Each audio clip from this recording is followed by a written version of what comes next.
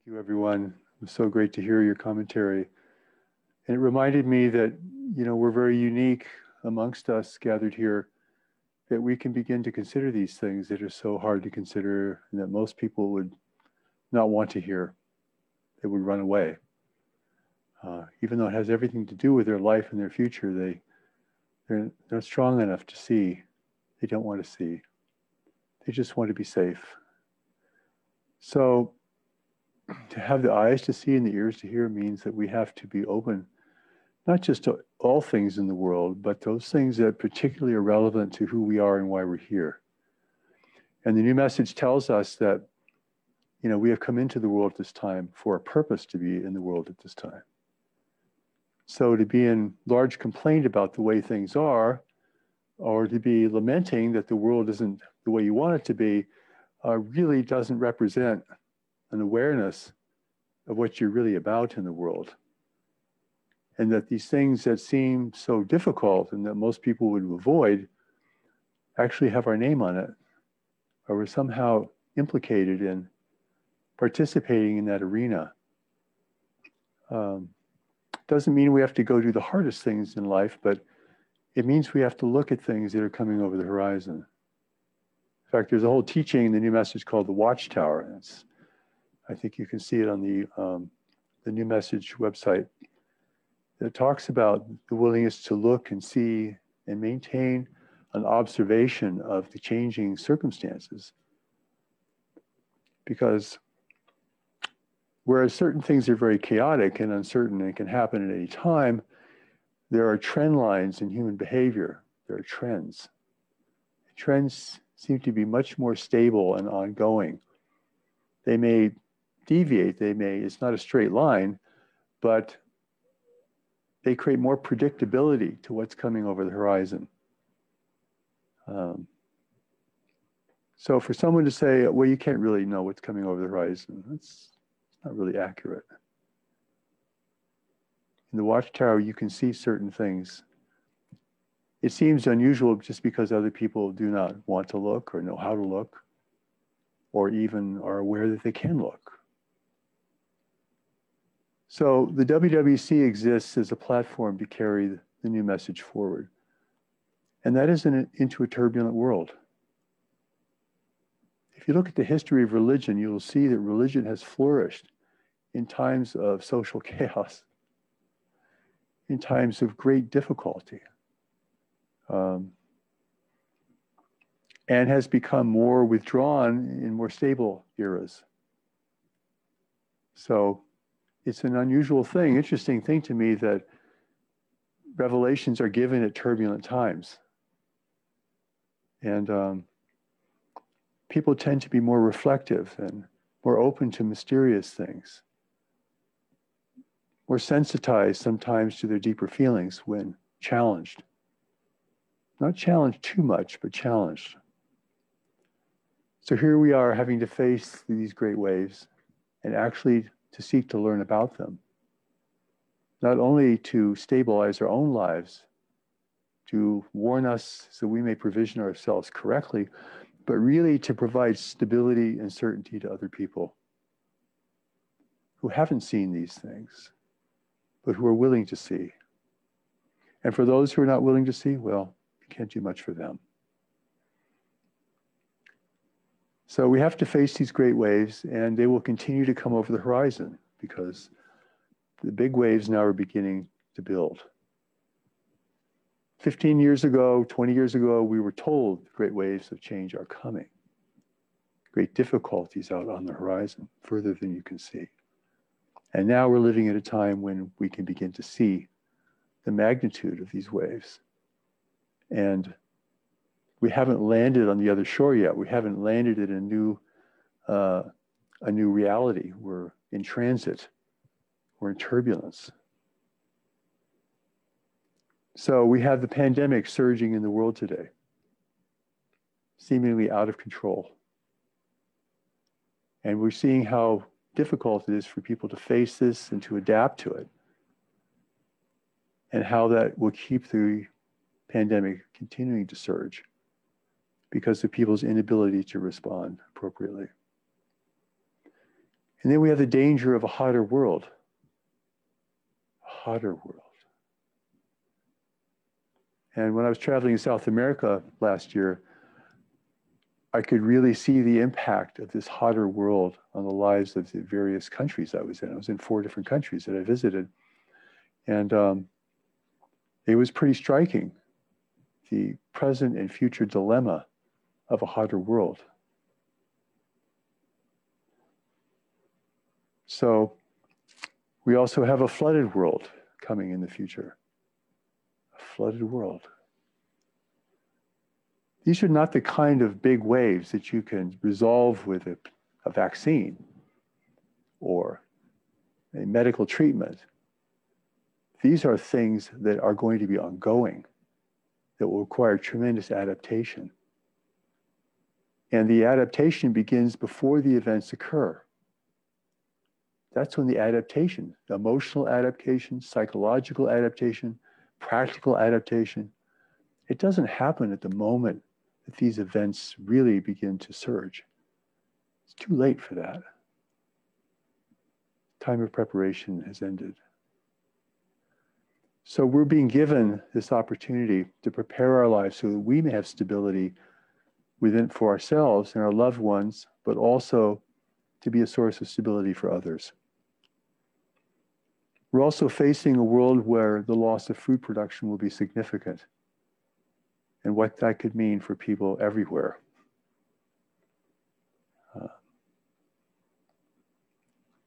And there's no nation in the world that isn't experiencing the power of these events right at this moment.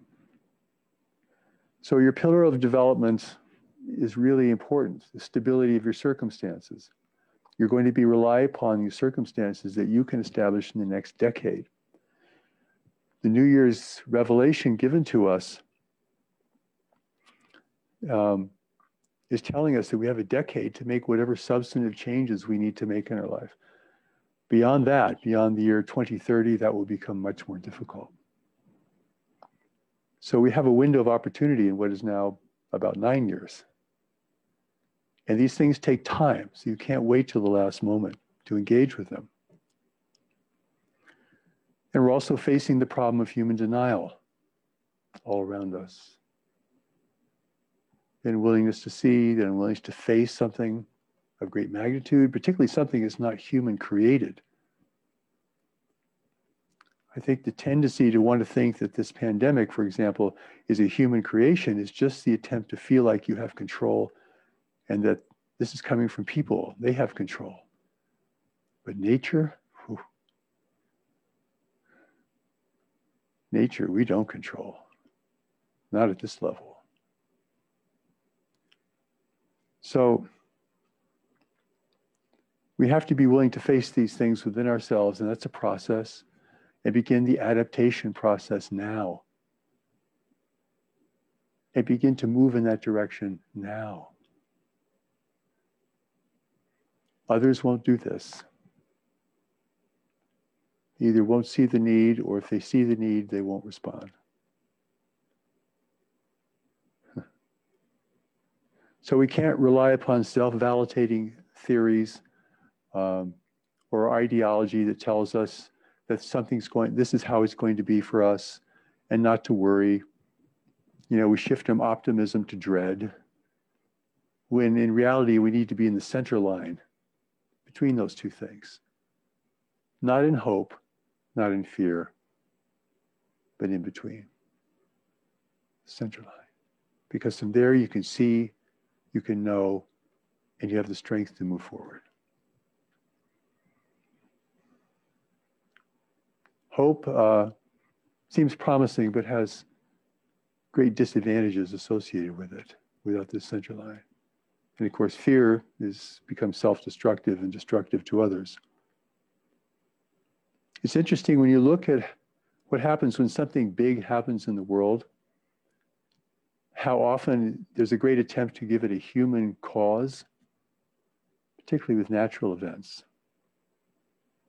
Or God caused it to punish us for our sins, for example. This is a very common theme in earlier eras, that when plagues and climate change would happen, it would be attributed to God's punishment upon us. And there are still people who think that way. So now we're facing something, and we're in something that's really big. And we don't know how it's going to turn out. We're given assurances, and we give ourselves assurances, perhaps. We really don't know how this is going to work out. So the person who becomes stronger with knowledge can live with questions unanswered, outcomes undetermined. Other people can't do that. They base everything upon hope and hopeful projections. And when those don't work out, they can really lose their balance, become very vulnerable, or subject to very errant and erratic behavior. So the new message speaks of urgency about these great ways. And we should be with them in that sense of urgency, importance. But urgency is not panic. Urgency is not having to have things answered, assured, or determined in this moment. The person who can live with uncertainty has great strength, can see and know which way to go as the road turns and the circumstances change. So what I would like to share with you tonight, this has never been shared before, is a question and answer session I had with the Assembly back at the beginning of the pandemic, when it was apparently becoming a real pandemic. It's on March 13th, 2020, regarding the coronavirus message and preparation. So I'd like to share this with you now. This is where I went for counsel as to how to understand what was occurring so that I could prepare and act appropriately. So the first question was, what should we be doing in the face of this new coronavirus?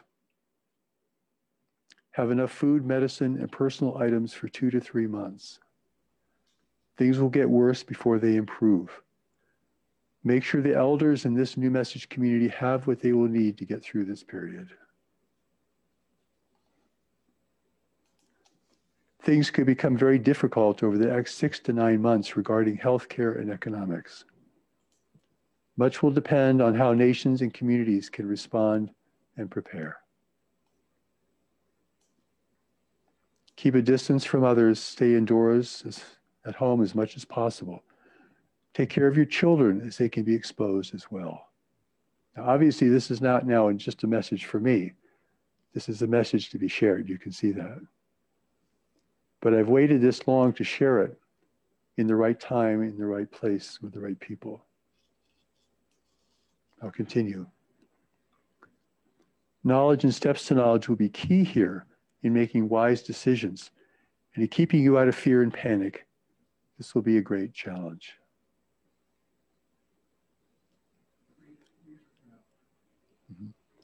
How serious will it get? Very serious, both regarding health and economic stability. Could it be over soon? No, it must run its course. How long will depend on what people and nations do together. There will be much pain, suffering, and loss. What has caused this pandemic? Man's intrusion into nature where no one should go, the deep jungles and swamps of the world. How long will the coronavirus last? It will never fully go away. As a pandemic, it could last up to 6 years. Up to 6 years. Future pandemics will be caused by the melting of the tundra, which contains diseases of the ancient world. Humanity must prepare. This is only the first wave.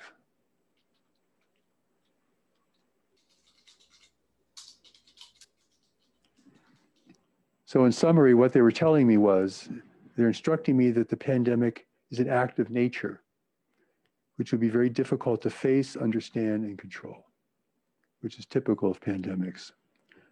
This pandemic, as a great wave, has the power to change the world and kill many millions of people. The 1918 pandemic killed between 50 and 100 million people worldwide. More people died in that pandemic than all the wars of the 20th century, including my grandparents on my mother's side. Stop trying to think this is under control or other people's control. This is beyond our control. Nature is beyond our control at this level. Try to give this a human cause, and what you're really trying to do is exert control over this. Assume control, believe in control. But this is out of control. This is a great wave, like the others to come, will either break us down or build us up to unite us. And this is a quotation from Relationships in the Great Waves, chapter 6 from the Great Waves of Change.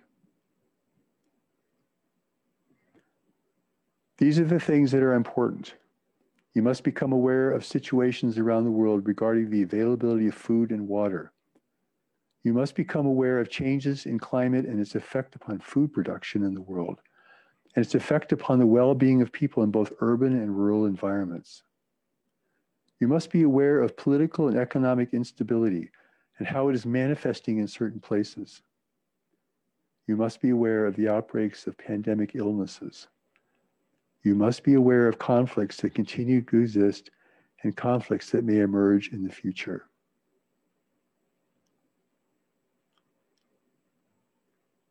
The next quote, this is from the Great Waves Prophecy, chapter 9 from the Great Waves of Change. There will be a great risk of pandemic illness that will arise out of deteriorating conditions, particularly in large urban areas. Many people may perish. It will be an immense and traumatic set of events.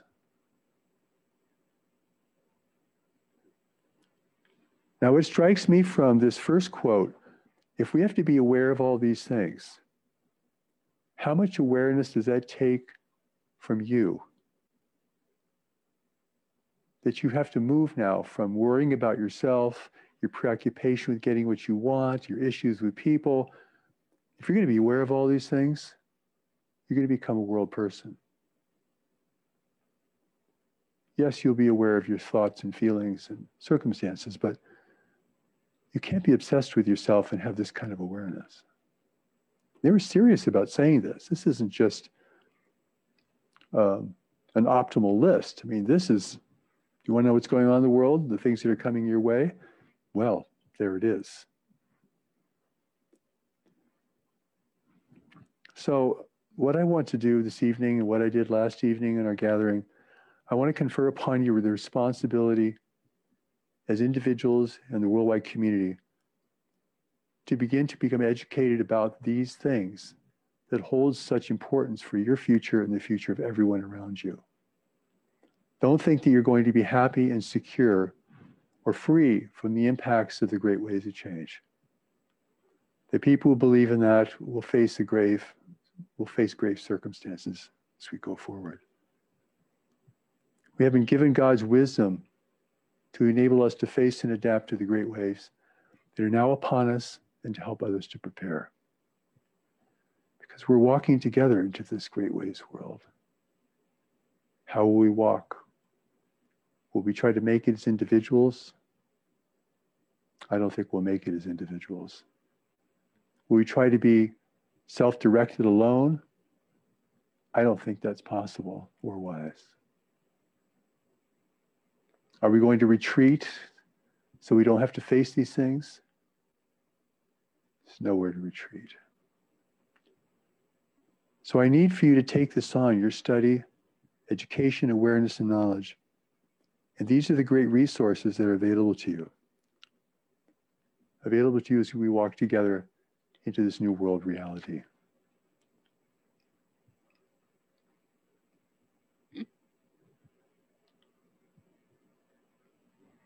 It's a lot of study, but this will be time well spent. It would be really great if you could know what is in each one of these books, which means you didn't just read them once, you actually studied them, thought about them, walked around them, considered what they mean for your life and for the lives of people in the world.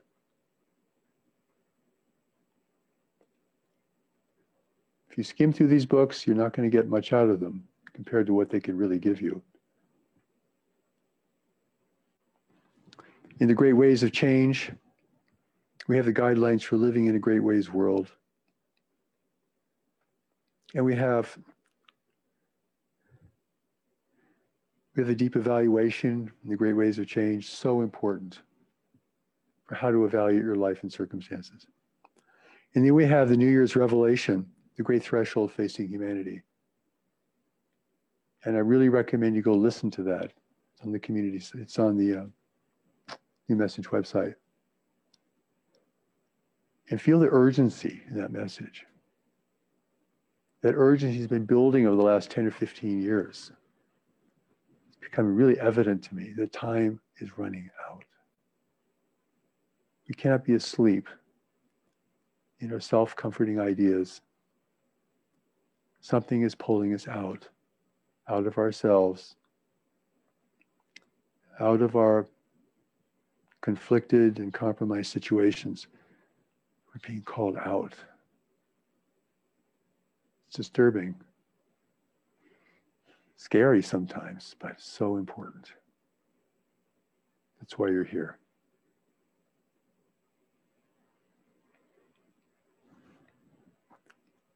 I want you to build your understanding of the new message and prepare your circumstances as much as you can, but also recognize that this is why you have come. This is not a personal recognition. This is a deeper recognition. Yes, you will face fear and reluctance and confusion, but you have to proceed. If you want to experience knowledge, you must be moving. Knowledge wants you to be moving, not just considering. Begin to move and you'll experience knowledge as part of that movement. Moving you forward, holding you back, pulling you this way, pulling you that way. Because we all must become stronger and more determined than we are today to live in this new world reality. This is our journey together. And we need each other to do this. And we need each other to bring this to the world. For the world doesn't know what is coming. But there are many people out there who are being stirred and who are ready to know and who want to know. Waiting for this to reach them. Thank you.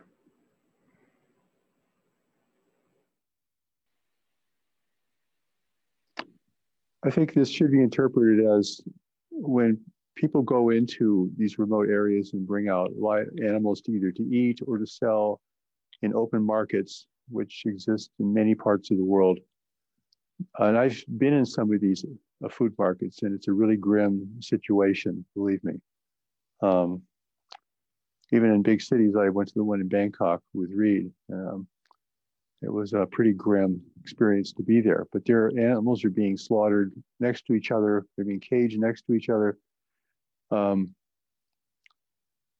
Besides what we may do at our end with these things, and certainly whatever came out of China went to a lab to be evaluated because people were already getting sick. So they had to find out why these people are getting sick and what was the pathogen. But it only takes that exposure to different kinds of animals thrown together, particularly in slaughterhouses, that is enough to generate exposures to human beings that can lead to something like this.